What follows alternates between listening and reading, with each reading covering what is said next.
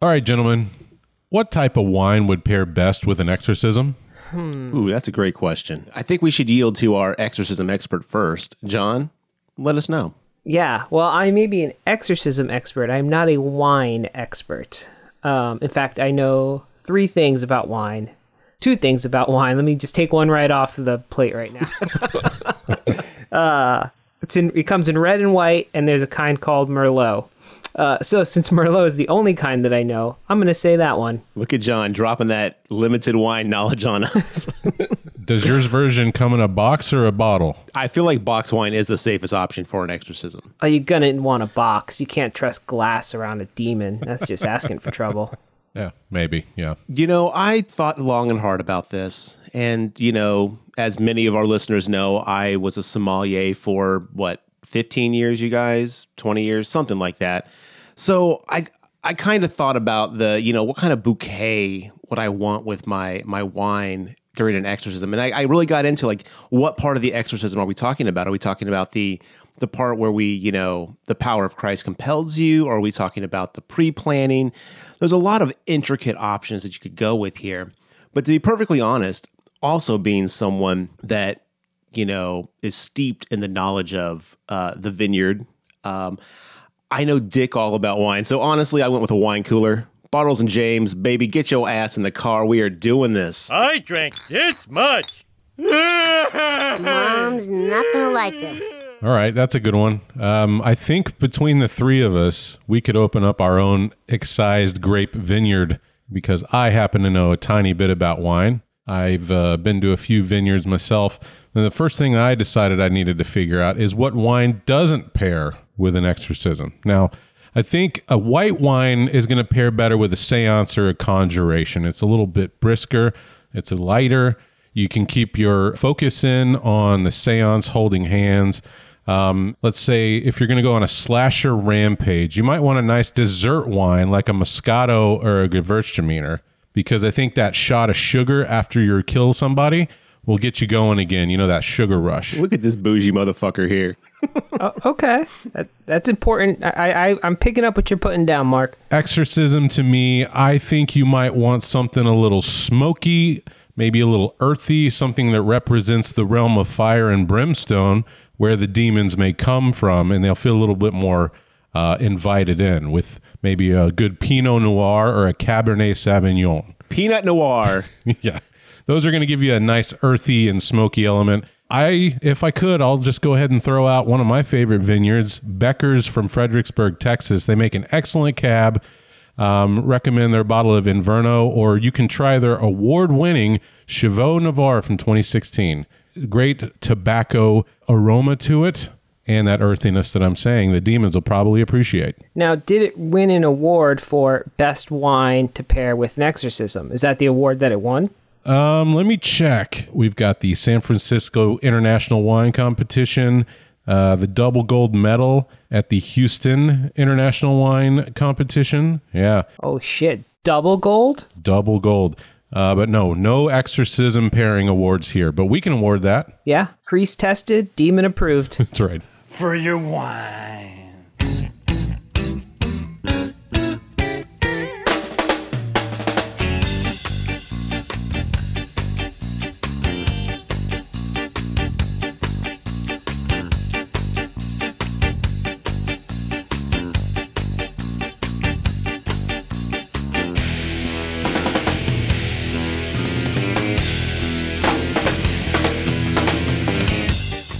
Hey, all you creatures from cyberspace. Welcome to another episode of the GraveTalk podcast. My name is Mark. Again, joined with Garrett and John on this Saturday afternoon.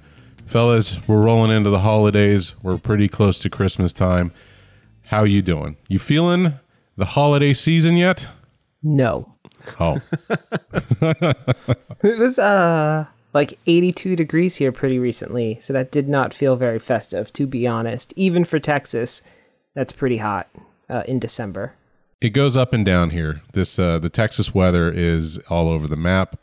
It was in the 40s though last week, but you're right. It did hit 80 like a couple days ago. So that was unfortunate. But other than that, I'm hanging in there. Day 7 million of quarantine. I've been doing okay too. No complaints. I'm not a big Christmas guy, but I do get excited for the holidays because I love Christmas lights. So I'm excited to see those pop up everywhere. But, I think this is going to be our Christmas episode. I think this will be out like right before Christmas. So happy holidays to all you hooligans out there. Enjoy it. Stay safe. As much as I know we all want to see our family, remember, we're still in the middle of a damn pandemic if you're in the U.S. So be safe, be smart. Let's try to kick this thing in the ass so we can get the fuck back to our normal lives. So happy holidays. I have a question for Garrett, if I may. As our resident holiday expert, I so declare. All right, go ahead. Which of your favorite monsters do you think would be the most into Christmas? Oh, that's a damn good question. Are we talking about like the famous monsters, or are we talking like just horror icons in general? Horror icons in general, your Jason, Freddy, Michael, Universal Classics, any of those. I feel like the Bride of Frankenstein is going to put a little effort into it. Okay. So I feel like she'd decorate. I feel like Frankenstein, not going to be super thrilled about the Yule logs on fire. So he's probably going to bow out. Dracula, kind of keeps to himself. I feel like he's one of those, like, he's kind of curmudgeonly. He's going to be like, I'm not really into this. I feel like Freddy would get down on it. Now, would he twist it to his own machinations? That's who I thought. Yeah. I feel like he has the ability to get into his surroundings, enjoy what his environment is. And I feel like he'd really embrace that. Jason, I don't think he's going to give a fuck. He's going to stay at home with his mom. So true.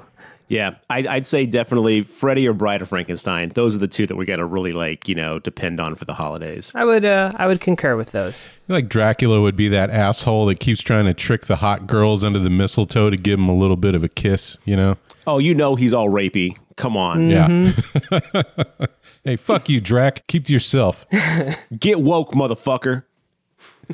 All right. Well, you guys watch anything you want to bring up? Any news, anything like that? I will note that I believe it was Warner Brothers recently decided to release a bunch of their stuff on HBO Max. So we're going to see the Kong Godzilla film coming to streaming sooner than we anticipated. So that'll be pretty cool. We can finally put this matter to bed, hopefully.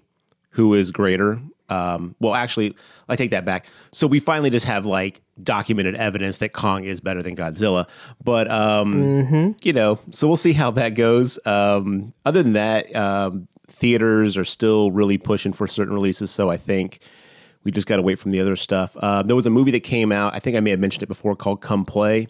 That's on streaming at this time. If you haven't checked it out, it's pretty creepy. It's got a bunch of kids and it's based off electronics and ghosts, and it's not the scariest thing I've ever seen, but man, it'll do it. I recommend it. I hope that by May 21st, which Godzilla vs. Kong is slated to come out, everybody listening, please note whose name is first in the title. You're going to see me in the theaters if this COVID shit is handled, because I want to see these two Titan kaiju fight it out on the big screen. I'm pretty happy with my 60-inch television at home, but that's not going to capture the epicness that this fight should be bringing us. So hopefully we can get back into the seats come May. I do feel like we'll see a lot of re-releases of films. I think we'll see a lot of films like Dune and stuff like that are coming to streaming services that might also come out at the theaters at the same time, depending on what situation we're in. I do feel like we'll see a couple of these movies get re-released in the theaters to kind of have a big, safe box office. We'll see. Fingers crossed. I just hope that there's still theaters. AMC said they're going to run out of money in January, so that's bad news. True. Yeah. Well, if the fucking Senate will get off their ass, and anyway, not going to get into that. There's plenty of there to get into, but that's not for this show. I will bring up a couple things that I saw. I watched the 1956 Rodan film of the Toho universe. I never watched the standalone Rodan before. It's on HBO Max along with a mini of the Godzilla Showa era period films. It's okay. It's not bad. It would not be my first choice. There is a good 30, 40 minutes where Rodan isn't even mentioned or brought up. We're dealing with these giant caterpillar creatures in these mine shafts. And then finally we get to see Rodan's egg hatch. And then in the last 15 minutes, it turns out there's two Rodans. And then they both get burned alive by volcanic eruption when the film abruptly ends. There is a decent scene of destruction like a lot of these kaiju films have, great miniature work and things like that, but I feel like there was just a lot of wasted potential where we could have had more of the giant pterodactyl Rodan in his own titular film. Again, it's on HBO Max though, so if you've already made it through all the other ones and you're looking for more kaiju action, that one's available, but it wouldn't be my first recommendation. I also watched one that is another Shudder exclusive, joined with today's that we're doing, called The Pale Door. Now, this one was a cowboy-centric era horror movie with witches, and to be honest with you, I thought it was okay. The production value of it felt a little Hallmarky, that family ABC channel feel that you can get out of films. I was picking up a little bit of that. But one of the interesting things that this movie did is that the witches that are haunting this group of outlaws that had robbed a train are really animalistic. Like there's like 40 or 50 of them, and they're just running through the woods almost like wild animals. I couldn't think of any other stories involving witches that made them really that animalistic. And I was going to see if you guys maybe had any experience with that type of witch rather than your cauldron-esque witches that we normally get. No, haven't seen that. I did see the trailer for this film though, and it looked like it was going to be like just campy enough to be enjoyable, but also bad enough to not be great.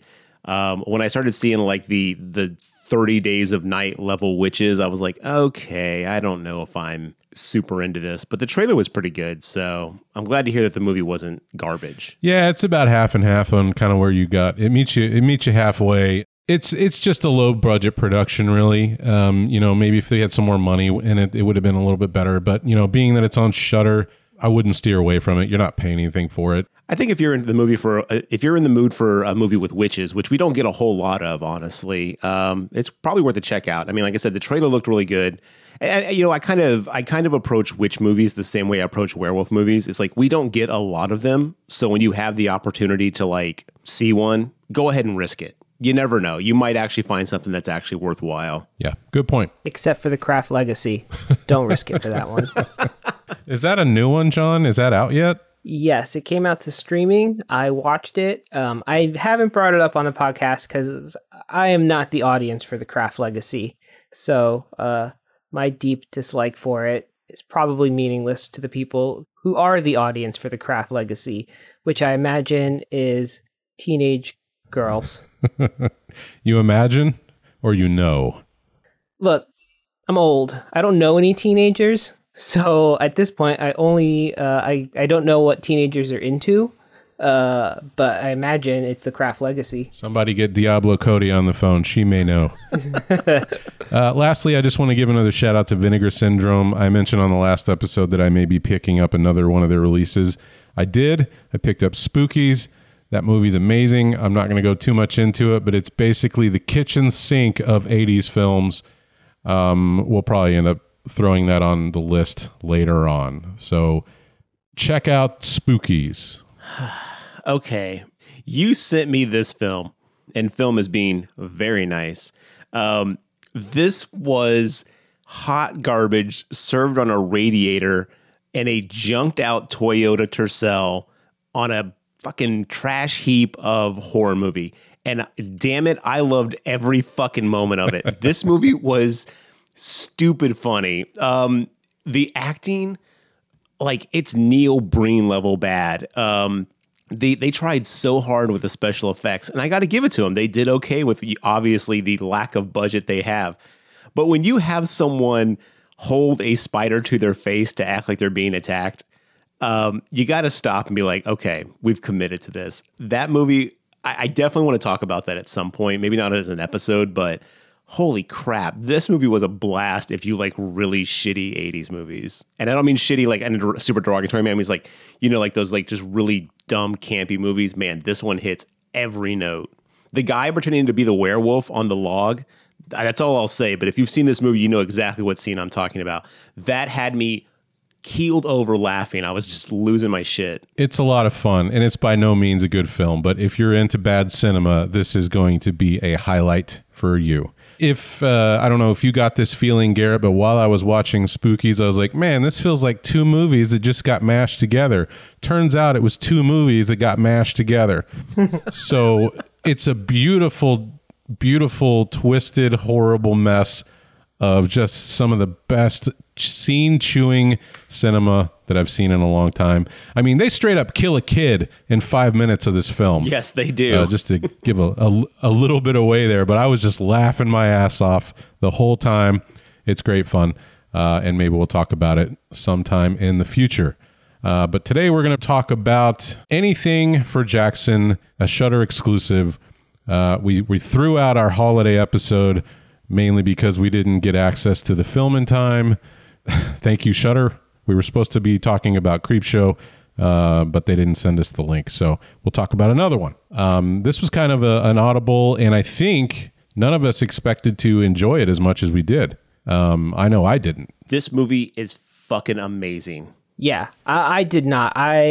And this is because I go in assuming any movie about an exorcism is going to be trash. I was like, all right, well, this can't be as bad as what's on Amazon Prime. And then within like the first 15 minutes, I was like, all right, I'm hooked. This was a solid movie. Yeah, definitely. This one is brought to us by writer Keith Cooper and director Justin Dick. And if you go look at these guys' IMDb page, you're going to be surprised that the majority of their work seems to be holiday Christmas movies and or those Hallmark type of movies. And I'm like, this is like the only horror movie these guys have done. And I'm fucking impressed. Literally, Justin Dick has a slate of Christmas movies he's shooting right now. And I'm like, dude, where did you get the wild hair to do this fucking horror movie? Because you fucking knocked it out of the park. Yeah, director Dick did a great job. So this one stars Sheila McCarthy as Audrey Walsh, Julian Richings as Henry Walsh, Constantina Mantelos as Shannon Becker, Josh Crudis as Ian, Yannick Bisson as Rory, Lynette Ware as Detective Bellows, Claire Caballero as Talia, Scott Caballero as Colin, and Daxton William Lunn as Jackson. Currently on Rotten Tomatoes, this one's sitting at a 98% with critics out of 48 reviews, 78% with the audience. That's out of 23 user reviews. That needs to be higher for the audience score. I mean, normally I'm on board with audience scores, but y'all are missing something because this is way better than a 78. I think the critics have got it kind of nailed. Mm-hmm. Got to pump those numbers up. Well, remember, that's only saying that 22% of 23 people didn't like it. So that's like what? 4 people. Yeah. And fuck those people, so. Yeah. No back of the box to read off of this one. Obviously, it's a Shudder release. But here's what the back of the Shudder.com has to say about it.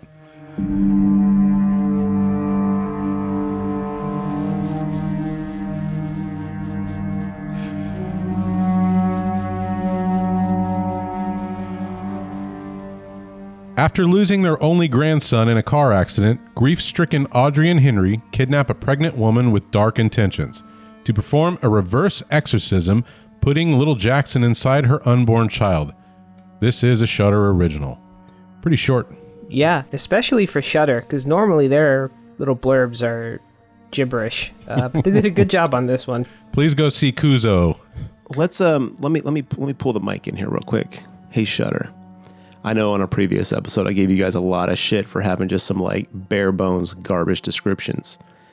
I want to take this moment to say I appreciate you stepping up your game. Lately, I have been on Shudder, and every description has, even if it's been kind of short, has been very good about giving me an idea of what type of film I'm going to get myself into. So y'all stepped it up. I appreciate it. I'm loving your service. I kind of jumped on just to kind of get a couple movies for this podcast, and I'll be honest, I don't see myself turning off Shudder anytime soon. So way to go, you guys. So shout out. If anybody from Shudder is listening, which I'm sure you're probably not, but if you are, kudos, keep it up. This is fucking awesome. Yeah, keep the horror rolling. Now, John, when we first started speaking about this film before it became an episode, I had mentioned that the premise was a reverse exorcism, and the first thing you said, isn't that just a possession? Yeah, I mean, I definitely have some qualms with the phrase reverse exorcism because we already have an English word for that. But I pushed through, and I'm glad that I did because that phrase is dumb. So even after viewing the film, you still feel that way? I feel like they kind of got away with it. I think it's not quite a possession. For reasons being that they're trying to put someone else inside of another person and not so much a demon. What do you think? I understand what they're going for, but that whole premise makes it even less like a reverse exorcism, because one of the main tenets of an exorcism is that it involves a demon. So if they weren't even going for a demon, they were going for a spirit. I don't know that there's a word for that. There's probably some German word, but it's definitely not a reverse exorcism. It ends up becoming that because spoiler, but it wouldn't be a movie otherwise. They fuck it up, but yeah, I just don't buy that phrase. I kind of felt the same way. I was like, well, it's not a reverse exorcism, and it's not really it's sort of a possession, but it's not fully a possession. But then, yeah, I was like, what would you call this? Listeners, if you're out there and you've got a perfect word for what to call what happens in this film, hit us up. Let us know, because this is going to keep me up at night until we have an answer. It's like a summation, a summoning of a spirit and a possession. I like your usage of smashing two words together. Pretty nice. Thank you. It's one of my main talents, my malins, if you will. That and wine knowledge. John, as our resident exorcism expert on all things exorcism movie related, how does this one fare against your normal viewings of these films? Oh, I mean, this is considerably better than your average exorcism movie. This one is actually good. It is up there, with I can't think of any off the top of my head now, but that lawyer one that we did an episode on, The Possession of Molly Hartley, generally good exorcism films, not like your Amazon Prime exorcism films, which is what I expected this to be when I heard it was a Shudder original. No offense, Shudder. Most of your originals are misses. I was really worried going in, but they did well with what they had. Well, this is a Shudder exclusive. They're actually doing what Netflix is doing, where they're actually finding projects out there, and I think they're buying the rights to, I don't know if you guys know this, but the Borat movie was being made. The movie Coming to America 2, which I'm very torn on the fact that they made a sequel, but I'm very excited about. That's now going to Hulu. Or Amazon or Hulu. Basically, they bought the rights to that. So it's going to be on their service. Honestly, I've avoided getting on my soapbox about this for a long time, but I'm getting really fucking tired of these streaming services buying movies that would normally come out that I could purchase and put in my collection and watch whenever I want, making them exclusive to their service, so I have to have a damn subscription to watch these things. I get the concept. I'm just really bothered how they keep buying up projects in production to make them exclusive. So therefore now I have to have 3 to 5 streaming services just to watch certain movies. Anyway, I'll get off of it at this point, but yeah, this was a Shudder exclusive. So I think they picked this up and just basically made it exclusive to their site, as opposed to them making it an original where they funded it themselves. Fair enough. Maybe that explains why it's so good. I can definitely agree with your sentiment there, Garrett. I think for movies the size of anything for Jackson, complete unknowns, right? I think this is a good way for them to get attention. But if you're talking about big movies like Borat and Coming to America 2, I totally understand what you're saying. Yeah. There's another example that came to light recently with the news of HBO Max taking all of the Warner Brother movies and putting them on the service. It was revealed that Netflix tried to buy Godzilla vs. Kong to be exclusive on Netflix for $250 million. That doesn't sound like enough money. Yeah. If you think a smash blockbuster movie these days makes $500, $600, $700, $1 billion. I don't know if Kong vs. Godzilla would get to that level, but I think it's going to surpass $250 million. That feels like Netflix really lowballed it. Well, I think Netflix is just buying the streaming rights. They're not actually buying ownership. They're not trying to I don't think that deal was ownership. I think it was just streaming rights, because that was still going to come out on iTunes as purchasable. Oh, okay. Kind of like how HBO Max bought all the Adult Swim stuff. So it's all on there. They don't own the rights to that. They just own the streaming rights. So, but I think there's some parent companies that own the umbrella now. But anyway, God, fucking so complicated. Yeah, well, I think it's all owned by Warner Brothers. And actually, I don't know if Warner Brothers is owned by somebody, but I think AT&T. Oh, AT&T owns Warner Brothers because they also own DC Comics now. Because they try to squash some DC Comics stuff, which I'm not thrilled about. But anyway, God, fucking legal aspect of media is just a mess. DC Comics, can I just, I'm going to really take us off the rails here. So I signed up for Marvel Unlimited and the DC Comics version of that. And I got to tell you, DC Comics really needs to step their game up because their service is trash compared to Marvel Unlimited.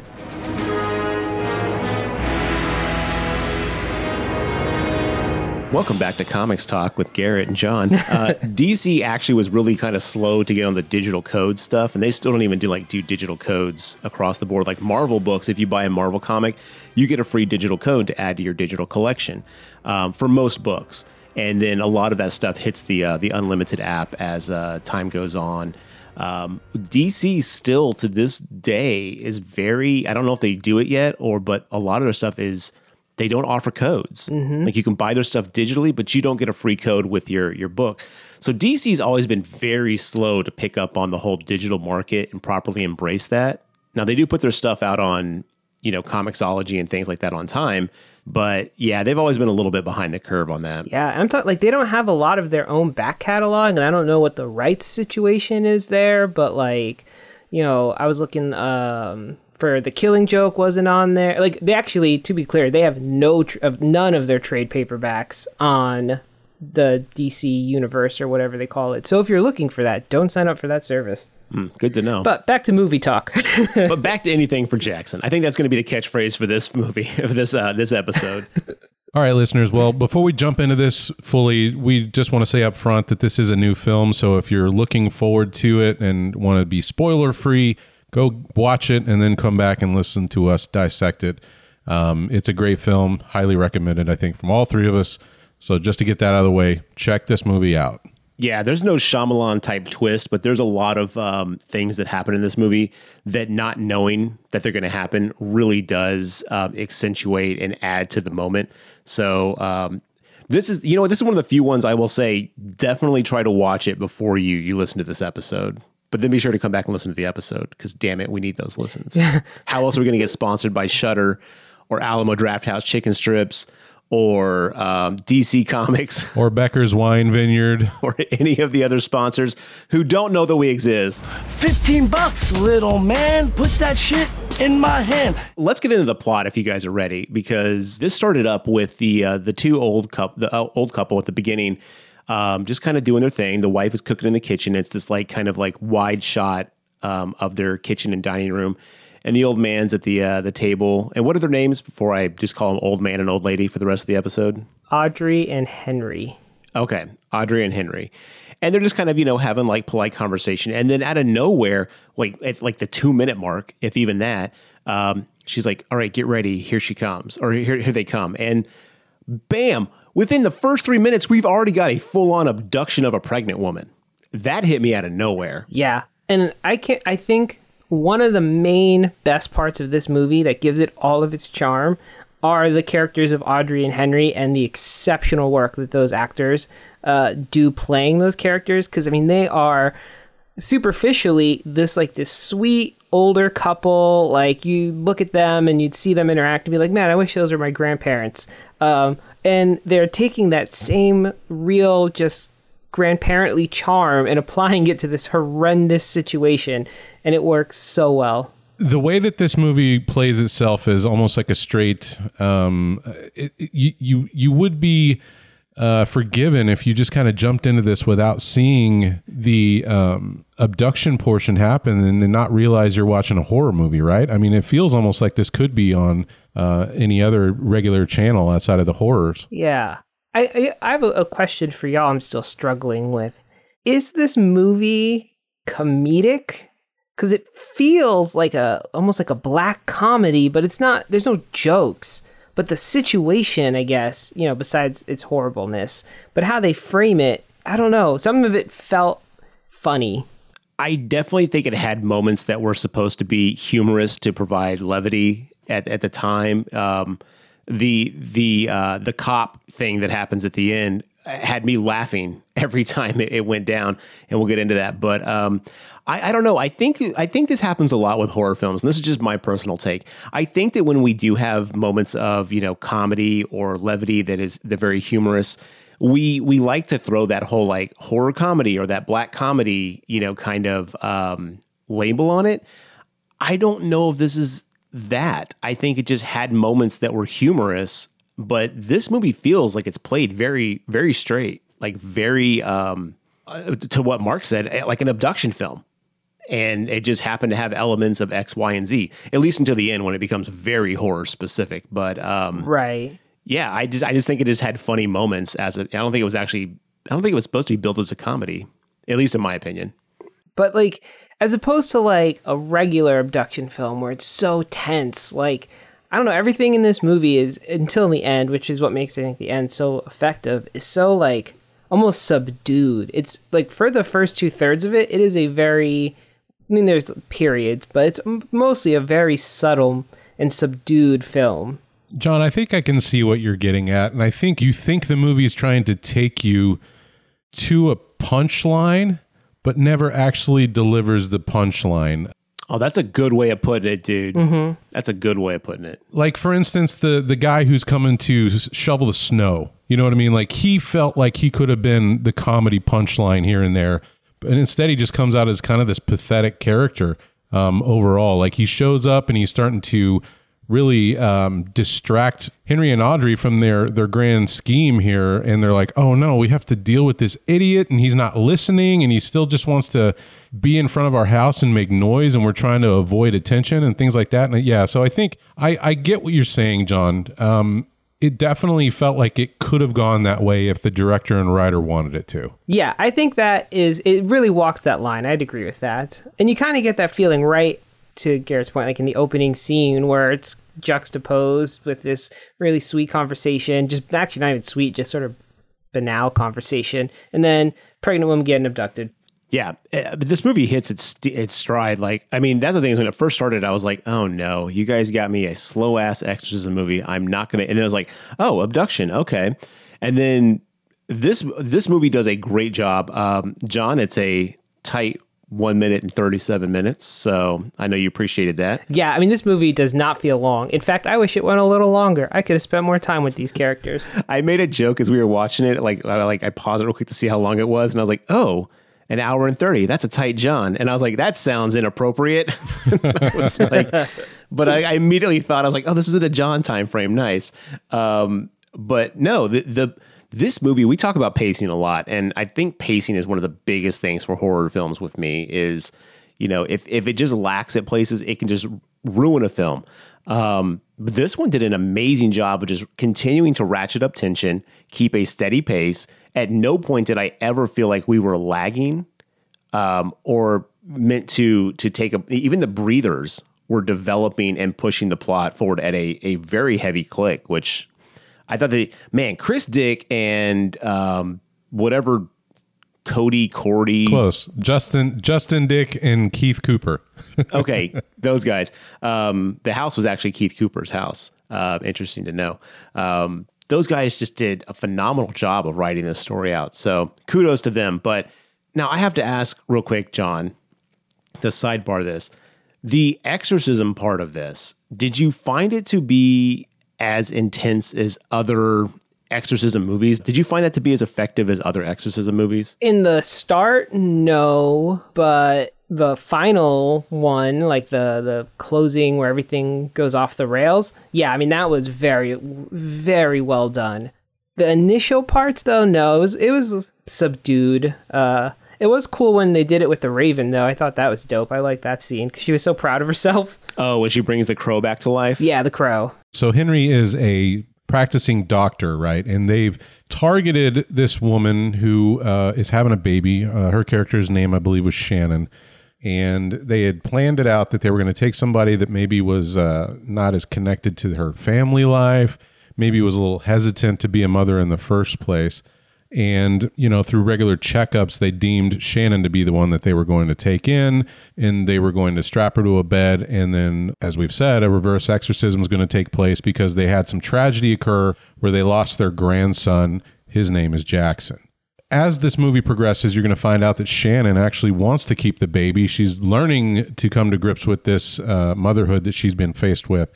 And ultimately, as any woman or person would ever be disgusted by the idea of having a reverse exorcism performed, she ain't on board with it. But the whole process of getting this into place, maybe you guys can help me out because I've already forgotten. Like, one of the things about this movie that it brings in, it kind of sprinkles in a little bit of the Evil Deadness, where they have their own version of the Necronomicon, and it's like this ratty old tattered book with all these incantations in it. Where did they get this book? Did I miss this part? Yeah, he talks about it. So this book is basically like different pages and text from all these different books throughout history and society. It's kind of like the collection of all the evil shit put into one book. They have at first I thought it was going to be a satanic book club. Yeah. So Audrey and Henry go to this like satanic little group that they perform, incantations and stuff at the community center, and they're part of that. And through that, they know a couple people there. One of them is Ian, who will come back into the story later. This dude's like real quiet and weird. I mean, think like creepy satanic incel. And he is like, hey, I found that book you wanted, blah, blah, blah, blah, blah. And so through that group, they're trying to find this book. And it's revealed later on, Henry tells Ian that he had to fly to, was it Israel, John? He flew to Israel and he bought it off Yeah, he ended up in like Jerusalem or somewhere like that. Yeah, and he bought it off a guy and he's like, how much did it cost? And he's like, let's just put it this way. We don't have a retirement anymore. And that's how he got it. Okay, so the Dr. Henry actually flew to Israel and picked it up himself. Yeah, which now when he flew back, do you think he checked it or was that a carry-on? Oh, that's a carry-on, baby. Yeah, you don't check that stuff. You keep that on your personage. Okay. So this satanic group, Garrett, that brings me to a question. Is like, do you think that they joined this club after the death of their grandson, or were they always a member? After. Audrey says multiple times that she alludes to it a couple different times and then says until you lost a child, you just don't know what you'd be willing to do to recover, to deal with this loss. And she makes it clear that she started looking for anything and everything. So it becomes kind of, clear that this path was discovered on her journey to try to find a solution or fix to what happened to Jackson. I wonder if they went through all the other options, like maybe the good side of the realm, and rather than just going straight to the Satanist side. Well, there's nothing on the good side that's going to help him. The good side would say, Jackson's in a better place now. Chill out. When y'all pass, you'll meet him again. Assuming, you don't fuck around with demons and end up in hell. So the good path got nothing to offer him. They probably, quick Google search and we're like, nothing here. And boom, shot off to the dark side, if you will. Well, as a doctor, do you think he tried to look at cloning? Do you think that was an option as well? Or do you think they just went straight to Satanism? Oh, cloning. I didn't think about cloning. That would have been a very different movie. But, he's not that kind of doctor. He's an OBGYN. I don't think they're experts in the cloning field. Also, he seemed old-fashioned. So, yeah, he definitely was. I think he's. I think he went straight to Satan. Straight to Satan. Yeah, as one does. That's your first stop after any tragedy. So, John, out of the hundreds of these movies you've seen, has there ever been one that goes right? I mean, not just exorcism in particular, but anybody that ever starts mucking around with the occult or Satanist texts, it's never a good thing. I don't know why they would think this is the correct path. This will get us him back and everything's going to be hunky-dory. Here's the thing, Mark. It's biased data. They're not going to tell you any stories about the good, right? That's not exciting. Yeah, we exorcised a demon and it went perfectly fine. Worked on the first exorcism. Nobody died. So that's maybe they think ours is the one that's going to work. We're going to be the untold success story. Because no, out of the hundreds of these that I have seen, someone always dies. There's always death. And in fact, if you know anything about a cult, there has to be a sacrifice. And they don't just mean a crow. People are dying. Human sacrifice. And Ian knows that right away. Oh, yeah, for sure. So they've retrofitted their house to have soundproof rooming, so no one can hear Shannon screaming as she's in captivity. That was such a great scene when they were testing that. So they had Shannon and they just let her scream and scream and scream. And Henry goes outside and he calls, Audrey's like, no, we can't hear anything. Nope, not a peep. It's like, see, I like to see this kind of testing. This is fixing up some of the plot holes. That was so well written that I didn't see it coming. And for something as mundane as that detail, it completely closes like 2 plot holes, but it also increases the tension of the moment. And I was like, okay, at that point, I was completely on board for this movie. I was like, okay, someone's put some thought into the backstory of this narrative.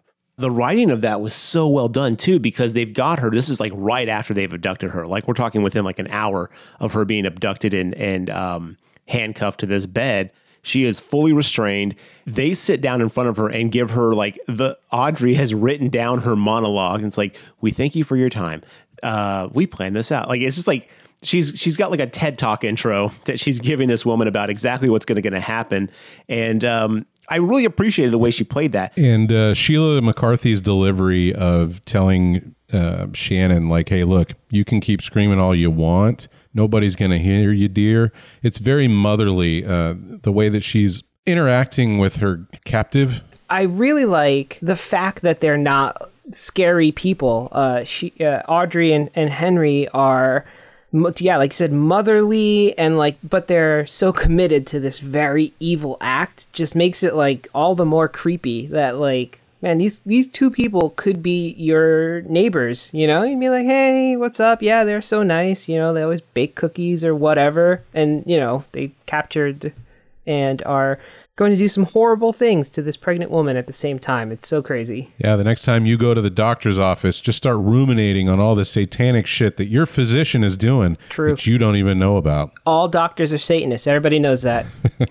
And I do love the first time we see him at his office, and that we get the idea that he does do things associated with sex and babies and things like that. It's like one of his patients runs in and it's like, I've got to see the doctor right now. I'm not saying it's HPV, but it might be HPV. And he starts flinging papers and he's like, I got to cut in front of you. That dude, going from 0 to 10 in 5 seconds about needed to get an STD test was so hilarious to me, because I was just like, yo, calm down, my man. I was like, I get it. But that was really good to also see how Henry reacts in stressful situations.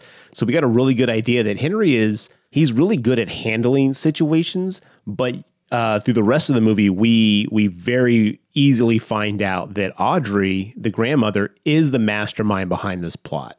And later on, there was a line where Henry's like, sometimes you just have to let them do what they're going to do and go along with it. Henry's just kind of along for the ride, which I thought made the scenes when things started going tits up, even more intense for me when it was happening to Henry, because I was just like, oh, this poor guy.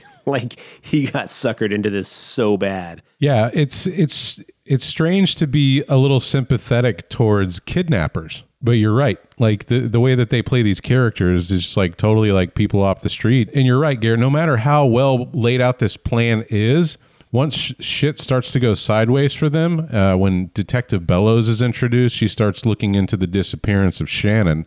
Henry starts to fumble a little bit, doesn't he? Yep. Yeah. Well, he fumbles. Mistake number 1 is when that STD person comes in, because he's like, all right, I'll see you right now. And his receptionist is like, oh, no, you have Shannon Becker. She's like, oh, she's not going to be here. She called. And the receptionist is like, no, she didn't call. And now Henry's scrambling, right? He's like, oh, I saw her on the way in.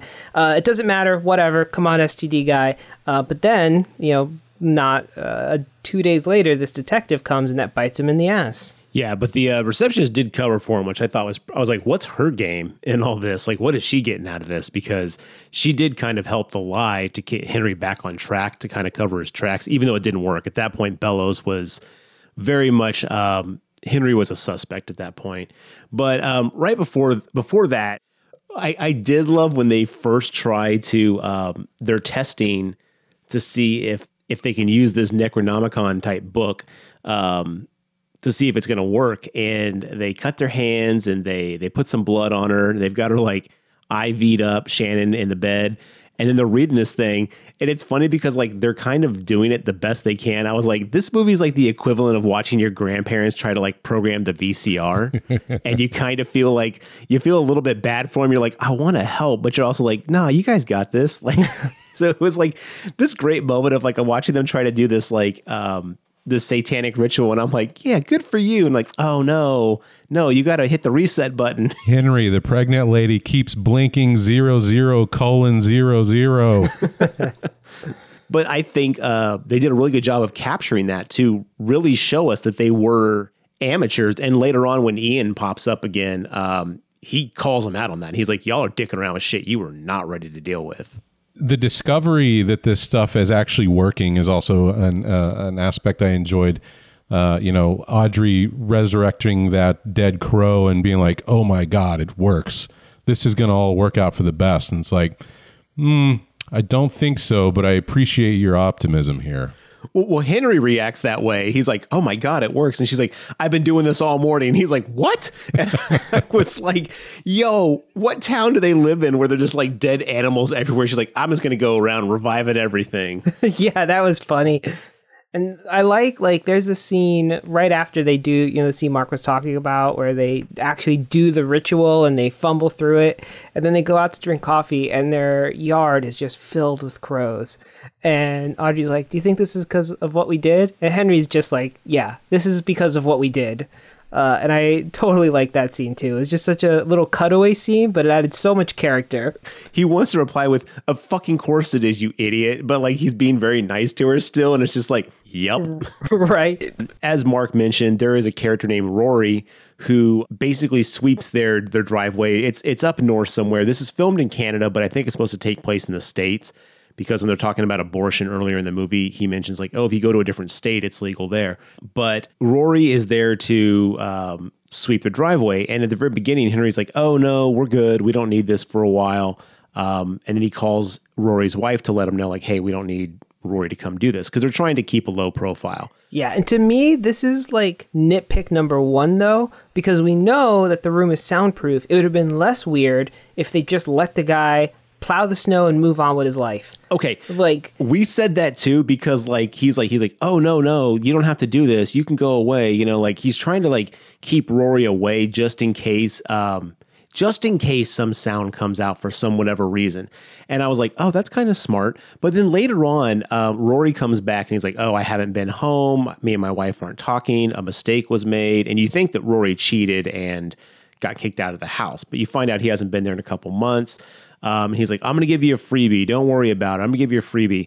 He has a snow machine that is like as loud as a fucking lawnmower. And I was like, bro, he's using this thing. He couldn't hear shit even if he wanted to. It's like, to John's point, it's now more conspicuous that he wouldn't let him use this loud ass machine to get the snow out of the way. Because there's no way Rory could have heard anything with that machine on. Mm-mm. But that does lead up to the point where he's like, okay, shit.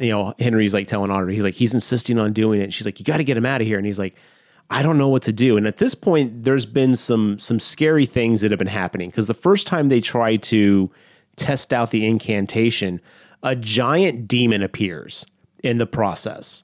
I don't know about you guys, but that thing freaked me the fuck out. The giant like bird skull demon thing. Holy crap, that messed me up. There's like 3 main demons that I think we see, right? There's that dude who's terrifying. Then in a little bit, we come across this like contortionist demon with a bag on his head. That shit actually I was like, damn, this is one of the best monsters I've seen in a while. I was very uncomfortable with that particular demon. And then the flossing one, that also fucked me up.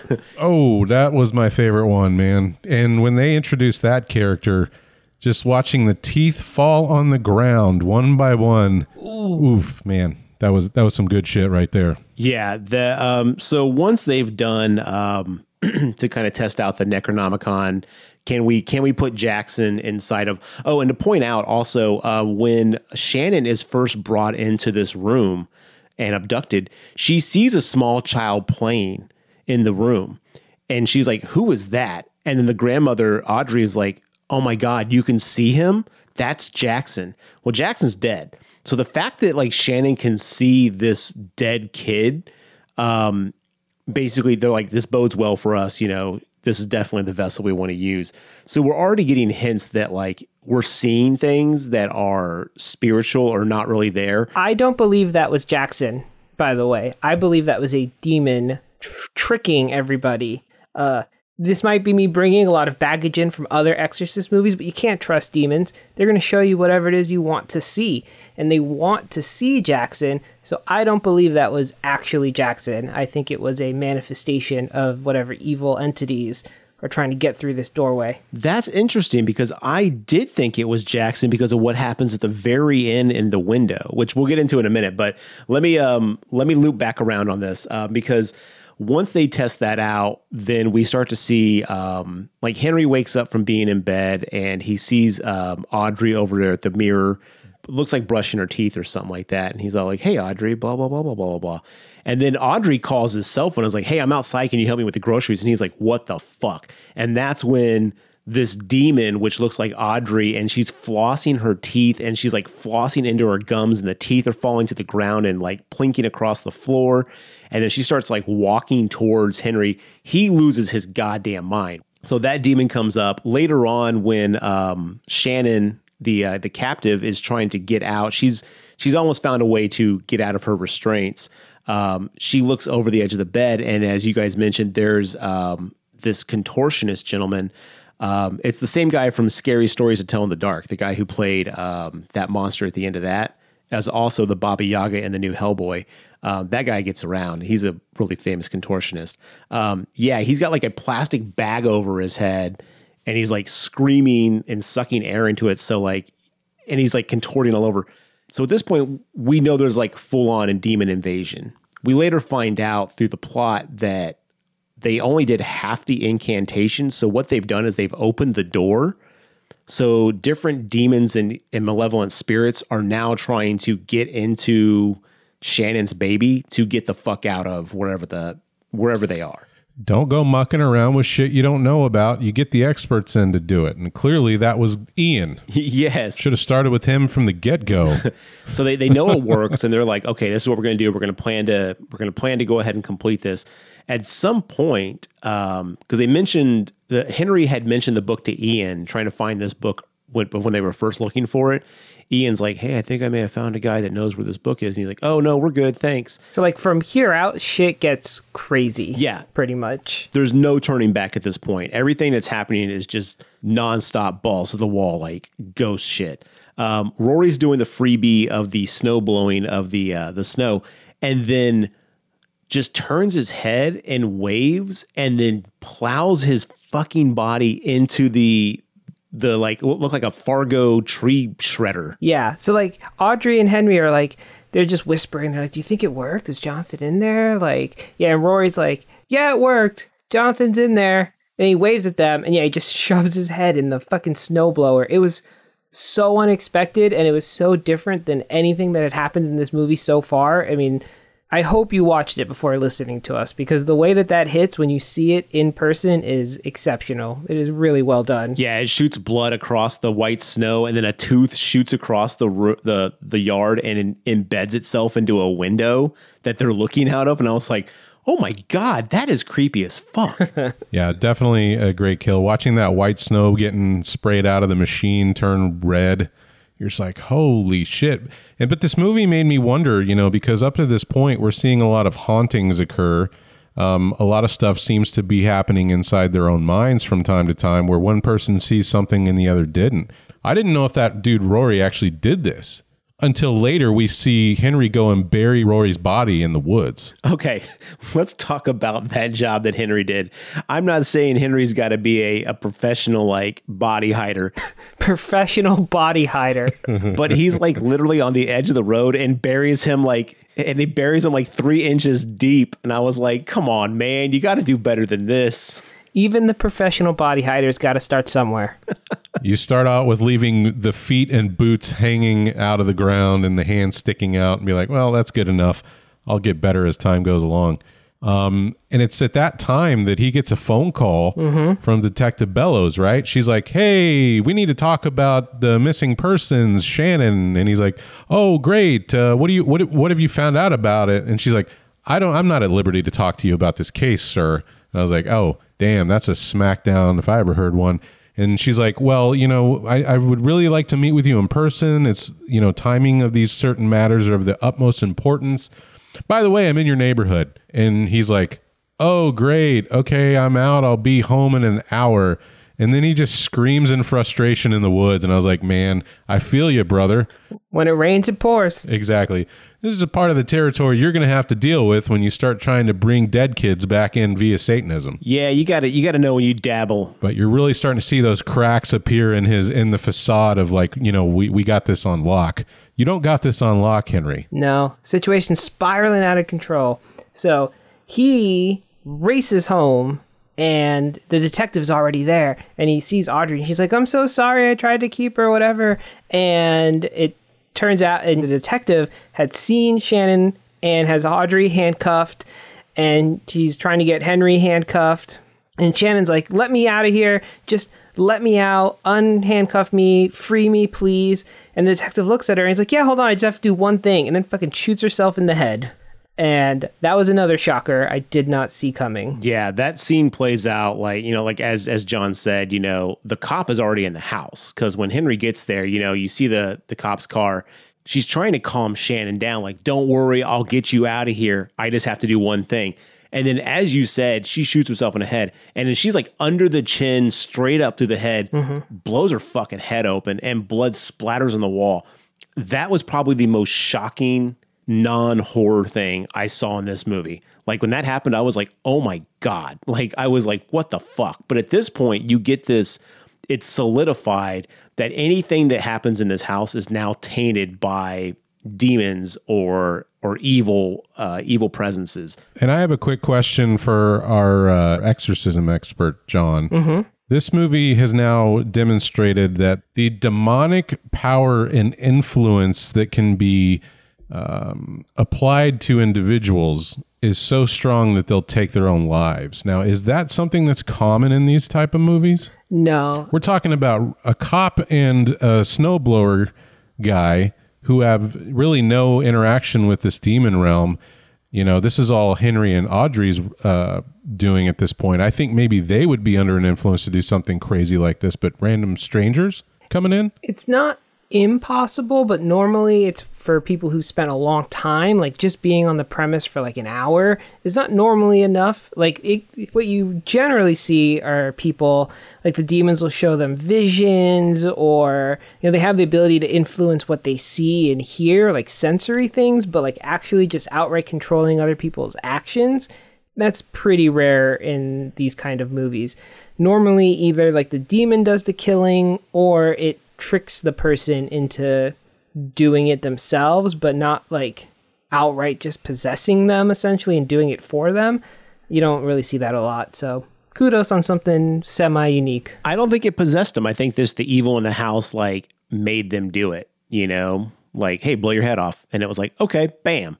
Like, I don't think it possessed them. Yeah, like mind control or something like that. That's probably more likely what it was. Yeah. But still pretty strange in an exorcism movie. That's really heavy suggestive powers, Yeah, exactly. And I thought that was really good, though, because like in exorcism movies, you always feel so safe except for the captive, or the person who's possessed. And in this, it was like anything in that house is now at risk. And that really put me on edge. And I think they did a really good job of not knowing who or what I could trust at that point, because you never know. Well, because, she shoots herself in a second. Like, you do not see it coming in any form or fashion. And as we mentioned kind of to a joke later on, so after this point, there's a knock on the door.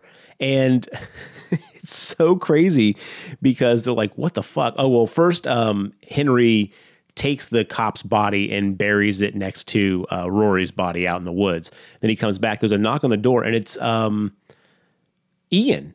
And Ian's like, you've got the book, don't you? And they're like, yeah. They instantly trust Ian with this because he's part of their satanic cult. And I think by now, though, they're also like, you know what? This is way past our...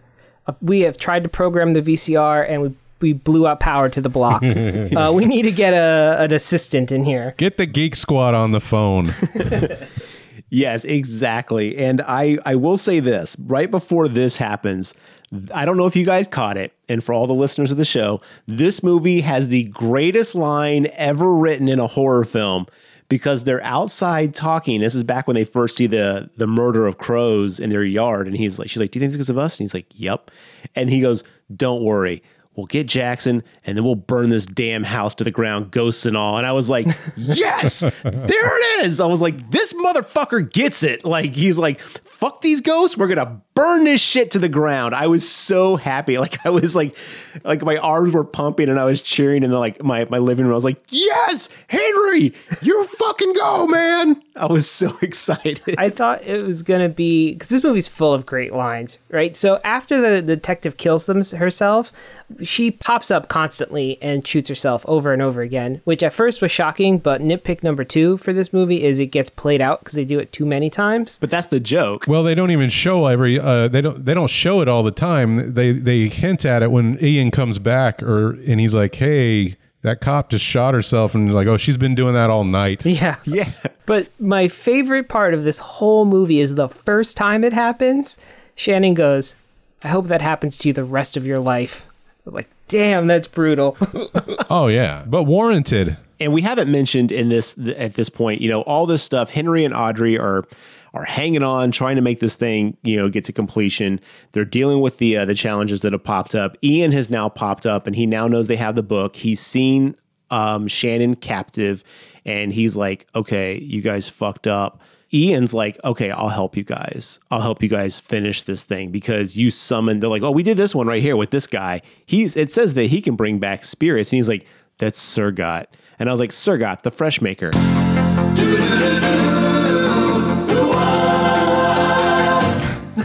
You find out that Surgot is the demon that they've summoned, and he's the one that opens the door to the evil realm where all these malevolent spirits and stuff are. And so he's like, you only did it halfway. You have to finish this, blah, blah, blah. I can help you. And they're like, cool, help us. And then, he's like, I want the book and I want 10 grand. And they're like, done.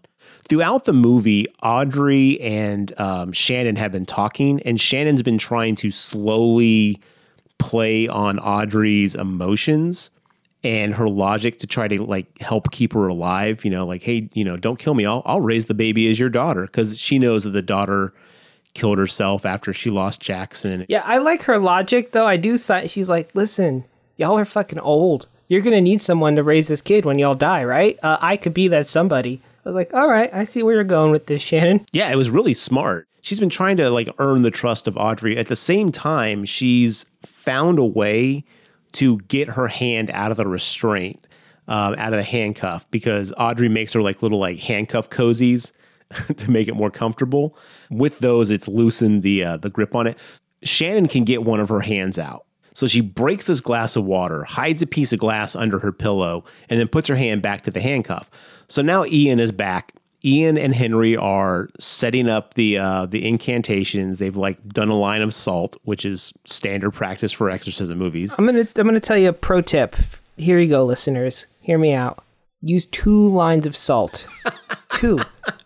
Salt is cheap. You can fucking buy it by the ton. You don't need to put a really shitty, super thin line. Defense in depth. That's all I'm gonna say. Yeah, make the line a foot thick. You don't have to do a little half-inch line of salt. Do it a foot thick. Yeah, in exorcism movies, salt is non-existent. It's very rare, very hard to get, apparently. So it's traded on the stock exchange. It's a good commodity. Mm-hmm. Yeah. So Ian's like, okay, let's put this salt down. Do not disturb this line because this will protect us from the spirits that are trying to get in. I'm going to help you out. At this point, Shannon has that piece of glass underneath her pillow. Audrey and Henry are like, okay, cool. It's time. Let's get Jackson. Let's do this motherfucker. This I did love. At this point, Ian has kind of gone off base. You see him in the scene before about to leave to come over to Henry's house, and his mom's like, do you want any food? Blah, blah, blah. And he's like, no, Mom, leave me alone. Listening to heavy death metal in his basement, reading these books and stuff like that. Typical cliche Satanist. Am I right? Yeah. He's over at the house. He cuts crosses on the bottom of his feet barefoot. So when he walks across the floor to the pentagram that's been painted on the floor, he leaves like upside down crosses on the ground. So Ian is fully committed to doing this ritual. Yeah. And we do find out in like right before the ritual, one of their other Satanist friends calls Henry and is like, dude, did you hear about Ian? Like, he fucking killed his mom. And Henry is like, oh, God damn it. I am way over my head yet again. So shit's really like the dominoes are starting to fall, right? He knows he needs Ian, but Ian, like Garrett has said, is he's left planet Earth. He is totally committed to doing evilness. Exactly. And so, Mark, I have a question for you because, we asked John his opinion on exorcism stuff quite a bit. What do you think about exorcism, like scenes, like the final like stuff? Like in the end of Exorcist 3, we had that crazy scene where like he goes up to the roof and his back like rips open and shit like that. And then we have like the more kind of like, I almost want to call it mellow scenes like this in Exorcist 1. I don't know. What's your favorite kind of exorcism scene? I like more the aspect of the demonic's energy at play when they're really fucking with people, making them see shit. In my experience, not nearly as tenured as John's, but whenever I watch these exorcism movies, the endings always seem to be pretty similar, right? It's always like the priest. It's literally like someone doing their own rendition of William P. Blatty's Exorcist. So for this one, it was such a breath of fresh air in this genre that just feels kind of stale to me. I also don't really get into these movies that much because I don't believe in demons. You know what I mean? Like, I think these things are more impactful for people that tend to be religious. I'm not saying John's religious in any form or fashion, but I feel like if you have faith of some degree watching these things, the aspect of hell and demons and all that stuff can really ratchet up the fear that these kind of movies can produce. Oh, I definitely agree with that. I think the reason I'm so into this is because I grew up Catholic, and if there's anything Catholics know is that the devil is real, and he's going to get you, and you're probably going to go to hell, and it's your fault. So be guilty about that. So I'm pretty sure that, even though like I don't believe that anymore. But you don't have to take my word for it. I don't believe in that anymore, but I'm sure it's in my like psyche, right? You can't grow up in that environment and not. I mean, I'm sure the practicing Catholics would say that is not it, but the church has gotten nicer in the last few years. Yeah, it's in there. It's in your programming, right? It's deep in there, so it still comes out from every time to time. Mm-hmm. See, I don't know. I'm not religious, but I find that stuff with demons and like ancient spirits and monsters and stuff like that, I don't know, that stuff really resonates with me because, well, I don't believe in the religious aspect of it, like I don't know, it just becomes so historical in its mythology that it seems plausible, not like in the reality of it, but just in the sense of the movie, I've never second guessed it. Mm-hmm. And I think the other thing I like about these films that makes them so kind of scary is that in like a slasher movie or whatever, you could be like, oh, those people are so dumb, I would never go into the forest or whatever. You can kind of like, that would never happen to me.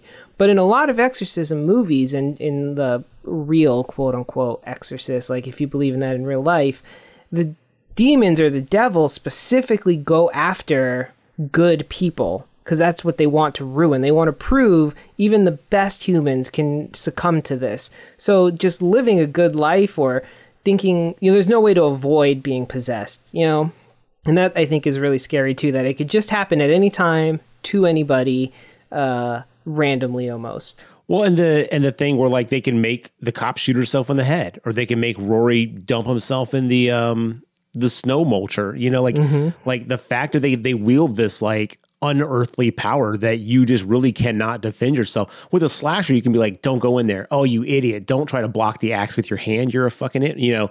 Like with this, like, what do? Like you're very defenseless against this stuff. And I think that's always way more scary for me because we don't know what the power set is of Surgot. And they don't know that they've opened a door to all these malevolent spirits and all this stuff has come in, because as this final scene is going, all the spirits, all the like ghosts and stuff show up. We didn't talk about one of the creepiest fucking ghosts. The trick-or-treater. Oh, yeah. There's a scene where Audrey's at home alone. This is the first time she's seen the ghosts. There's a knock at the front door, and she opens it up, and there's a little kid in a ghost sheet and has a little, like, you know, pumpkin pail, and it's like, trick or treat. And she's like, this isn't funny. She's like, trick or treat. And she's like, go away. Like, don't come back. This is not a joke. Trick or treat. She closes the door on it. From the back door, she hears a knocking. She goes to the back door. It's that little kid. And we're talking like within a second of her closing the door. It's on the back door. And it's like, trick or treat, trick or treat. And she's like, this is not funny. Starts freaking out, closes the door, looks over to her right. It's outside another door right there. She runs up the stairs freaking out. Then this little ghost is inside the house. This little kid ghost is inside the house. And it's like, trick or treat. And she's like, go away. And Shannon's like, who are you yelling at? Then it goes in the elevator because they have like an elevator because their daughter was in a wheelchair.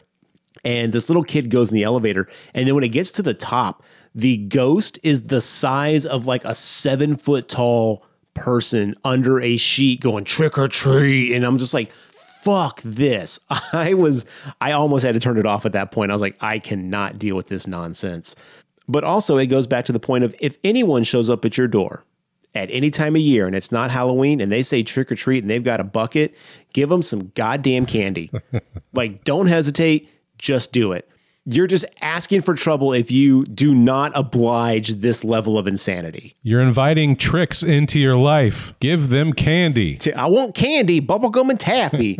Just do it, man. Like, it's so crazy that, like, I mean, I get it. You may not have candy, but, like, give them something. Give them a cookie. This is why I always have cookies in the house. You never know. But anyway, yeah, I wanted to bring up that ghost because that was fucking scary. But so all these demons and ghosts are trying to, you know, as this ritual's going crazy, the pentagram on the floor is lighting up. Ian is like, it's working. I'm going to make this happen. Audrey is next to Shannon on the bed, who's now gotten her hand out. Shannon grabs Audrey, pulls her down, and puts the glass up to her throat. And she's like, I'll kill her if you don't let me out of here. Henry's like, oh shit, I better let her out of here. Ian's like, don't you fucking do it. Because Ian is like, we're seeing this demonic thing through. He's full on like, this is what I've got to do. And he also made the, earlier in the film, before they started the ritual, he did make a comment to Henry is like, dude, if you hesitate in any form or fashion, we are all going to die here. Like, this is all hinging on you being able to do this ritual of getting Jackson inside the baby. Yeah, good point. Right. The guy's name's like Sargoth, the Defiler or whatever. How much defiling do you have to do for your name to be the Defiler? Like, don't fuck around, Henry. Oh, it's a lot. Yeah. I mean, let's be honest. You know, we know of Harvey Weinstein as Harvey Weinstein, and we know what the shit he did. He's not Harvey Weinstein, the Defiler. Yeah, he hasn't even gotten that nickname yet. So you've got to do a lot of defiling to basically get that nickname to stick. Vlad the Impaler. You know how much impaling Vlad had to do? So at least that much is what the Defiler did. Henry, keep your shit together. So yeah, so at this point, everything has just gone sideways. It's gone egg-shaped. Henry is fighting with Ian. Shannon is fighting with Audrey. Shannon gets out of the cuffs because the key is dropped. Audrey gets up because Shannon didn't actually cut her throat, but Ian is like going to put a stop to this, stabs Audrey right in the stomach with a big-ass fucking knife and kills her. And Henry's like on the ground with Audrey going like, oh my God, you know, hang in, we'll get through this. All the demons are fully in play. They're all running around the room. Ian is trying to complete this process. Shannon manages to get out of the bed and is like up against the wall as Ian gets drug off by this like maniac in a straitjacket who like starts eating his face. And Ian is like, no, and he gets pulled out the room. At this point, Shannon's like up against the wall, like yelling at Henry, like, come on, let's go. And everything's still going crazy in the room. Right. And it's like things have gone buck wild because Audrey died completing the ritual, right? Because all that had to happen is someone needed to die. So when Audrey died, she became the vessel. And now the devil or whatever is here and fucked Ian up. Shannon is like, I gotta get the fuck out of here. And then, man, I think Henry gets the worst fate. Oh, yeah. This right here, like, I was like, oh, how are they going to play this out? So Shannon is leaving the house and she's like running and trying to get away from the ghost. She runs into Officer Bellows, who's like, I can help you. I can save you. She's like, nope. Bam. Bellows blows her head off again, just for one more like good measure. And again, at that point, it's become almost comedic because you're like, holy shit, this is going to happen nonstop. I laughed when she did it. I was like, come on, movie. Yeah, I did appreciate it. I did like that Shannon was not in, like, sometimes in these movies, man, like, the characters are so dumb. They're like, oh, yeah, you can help me. It's like, dude, it's a fucking demon. Nothing that this demon is going to do is going to be something you want done. But Shannon was like, I got no time for this shit. See you later, and just kept going. Yep. And then we cut back to upstairs, and at this point, Audrey's dead. Ian's gone. Henry is like, starts contorting and like going, and like falls to the floor. And out of his back, like ripping out of his back, is like this creature. And as Shannon is downstairs getting into the car to drive off, upstairs, this giant demon, and it wasn't Surgot, but it's this like giant, weird, horned, white, hairy demon thing that was fully pregnant. Like, I don't know if you guys saw it, but like the demon was fully pregnant. Starts walking to the door, and you don't get to see it like in full like vision, but like it's massive and it's crazy looking. Starts walking to the door of the room. Shannon is downstairs in the car about to leave. She looks up through the back window up into the room that she was in, and she sees the ghost of Jackson in the window staring at her. And so at this point, I was like, oh, Jackson didn't make it into her stomach, like isn't inside her unborn child. But then something in the window, something giant in the window, picks Jackson up and takes him away, like picks him up and walks out of like the window frame. So you can't see him anymore. And then Shannon's like, okay, fuck this. Starts driving. She eventually sees something in the road, like I want to say maybe like 200 yards in front of her. And it is the giant demon thing. And it stops in the middle of the road.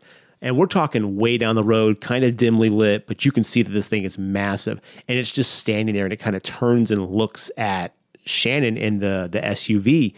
This right here, though, I was like, if this movie does this thing that I hate, if that demon covers that amount of ground in like a second and is up on that car, I was like, I will have to turn this off. Like, I could not deal with that. That's the one thing in horror movies that fucks me up more than anything. But the demon looks at her and then kind of turns back and then walks into the woods off the edge of the road. Just talking about it has my hair standing on end. It was so fucking creepy. Man, I loved that ending. And then Shannon looks down at her stomach. She's still pregnant. Looks down at her stomach, kind of sighs, and then the movie ends. That's the end of the film. And I've got questions. Like, what was that final scene about? Yeah, I wasn't sure if this was Shannon haunted the rest of her life. I don't think so, because she ended up really not being involved. Because Audrey died, she became the vessel. So I think Shannon, she's scot-free in the sense that the whole world is probably fucked because this demon's out and about now, free to, do demon shit. But I don't think Shannon in particular is like any extra haunted than the rest of us are about to be. Okay. I think the movie implied that the baby is fine. Weird. See, I took the whole, like, the demon looked at her and was like, oh yeah, you're cool because you got a demon inside of you. You're good to go. And I thought she looked down like, oh shit, I'm tainted at this point. Like, that's the way I took it. Mm-hmm. But again, the ending definitely leaves it kind of sort of ambiguous to kind of leave it to your own devices on what you want to think happened. I can totally see that too, though. Like, it's an ambiguous ending. So I definitely also see what y'all are saying. So, I'm not like saying, no, that's crazy. It definitely, I think, is intentionally ambiguous in that it could go either way. But yeah, it's open up for interpretation. So you're saying, and I kind of like this too, you're saying that because the doorway was opened and never closed, it's just going to leave open for more demonic activity to be coming into our realm, if you will. Well, I think the demons that came through will be here. I don't think any new demons can come because Audrey died and she was the doorway. But I think like Sargoth is free, or I assume that big demon is Sargoth, or whatever that big demon is. That thing is free to cause all kinds of demon trouble. Which actually brings up a good point as far as demon goes, because that thing's a giant demon, but against a military, what's it going to do? It's going to get them to all shoot themselves. I mean, if it can, then cool. But that's the thing is that's one thing that I always have a problem with was this is Surgot, the Defiler, this is the end of all existence, blah, blah, blah. And then something comes out that's only 7 foot tall. And I'm like, we got this. I'm always like, well, I don't think it's meant to be physically imposing. It depends on the movie, but I think the idea is that this demon, it's like a beachhead now, and it is going to possess other things, and or in The Omen, it's going to take over the president and use the president to destroy the world. Good point. Okay. Spoiler, apparently The Omen was a predictive movie. Bing, bing, bong, bong, bing, bing, bing. So what it does will be different, but I don't think the goal is Sargoth himself is going to single-handedly, physically impose his will on the planet. Yeah, I mean, I think that those movies kind of set it up to feel that way, but I think you're right. I think just having those presences existing in our realm is enough to basically cause enough sheer horror and havoc. But I also think of the end of the new Hellboy, where the demons actually come out and it's they're fucking world killers, and you're just holy shit, so to see this, again, I know budget and things like that, but this movie is fantastic. This was one of the few films that we've watched recently where I'm I would buy this instantly. And again, another instance where I'm I would buy this film right now from you, but I can't. Instead, I have to subscribe to a streaming service to be able to watch this film at this point. Agreed. This movie, 5 stars, is awesome. This is actually, for those who follow me on Letterboxd, I gave it 4 stars because of a couple of nitpicks, but point being, incredible movie. Highly recommend it. I gave it 5 out of 5 pentagrams. Ooh. I think one of my lingering questions that I have with this movie is surrounding the character of Jackson himself. If we're to believe that it is the actual boy Jackson and not some sort of demonic projection, why would Jackson be bumming around his grandparents' house? Why was he present? Why wouldn't he be in heaven? Because, if you imply that we're using Satan and his wills to get this exorcism going, then why would they have access to Jackson's soul? Let me ask a Catholic question of you, John. Isn't the idea that the moment we're born with original sin? Aren't we always isn't that a religious thing? We're born with sin automatically. So yes, but Jackson is old enough he would have been baptized. So that's the point of baptism, is it clears your original sin. I have never been baptized. Yeah, I guess assuming he was baptized, right? That is a big point. But technically, if you are a baby and you die unbaptized, you go to purgatory in Catholic mythology. Well, maybe that's where Jackson is. Maybe he's in purgatory with all these malevolent spirits, and he sees his grandparents trying to find a way, and he's like, "Oh shit, Grammy and Grampy are on it. I'm gonna kick it over here just in case they find that they break this code wide open."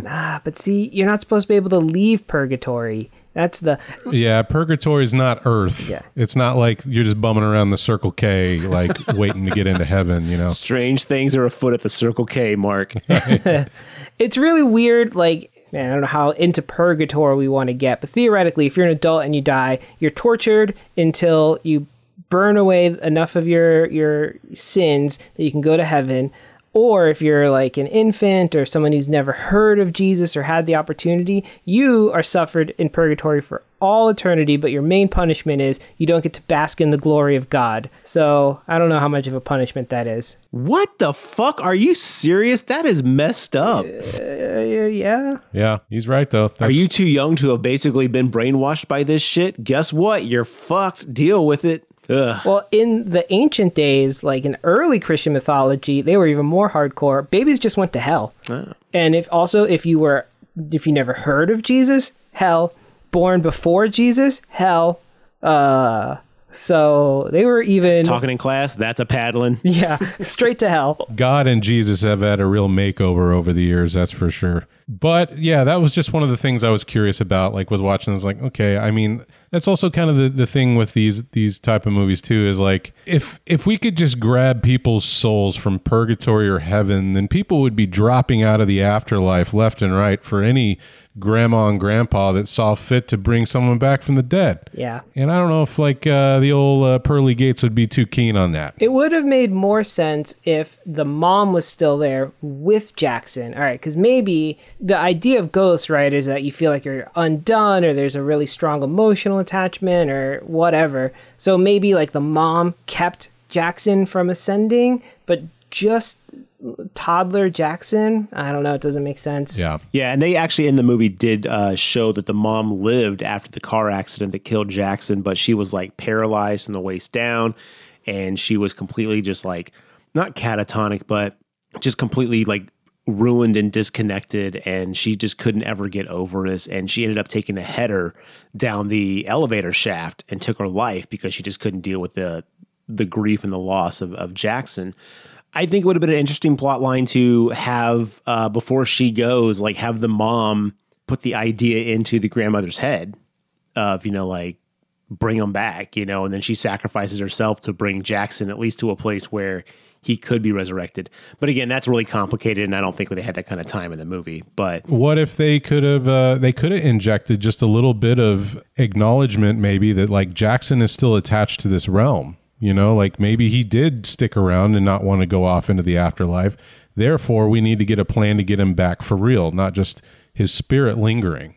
Like, I think they could have added that in, but how much would that have changed the movie's overall feel, I wonder? Yeah, that goes back kind of to my point of I don't think this was really Jackson.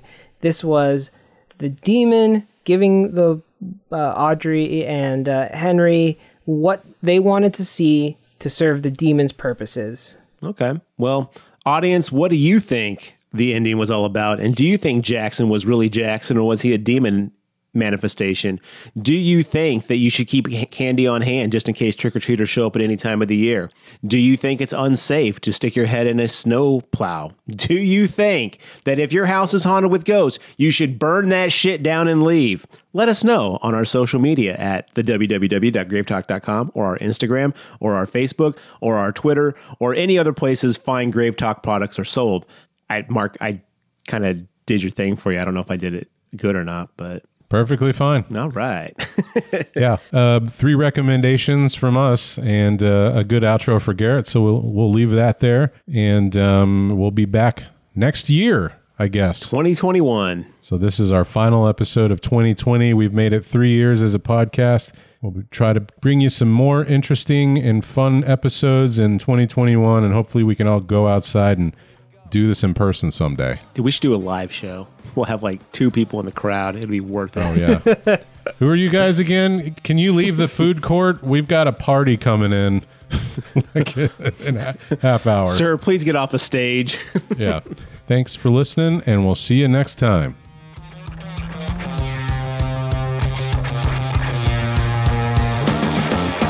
She floated home in fried, wide-eyed amazement.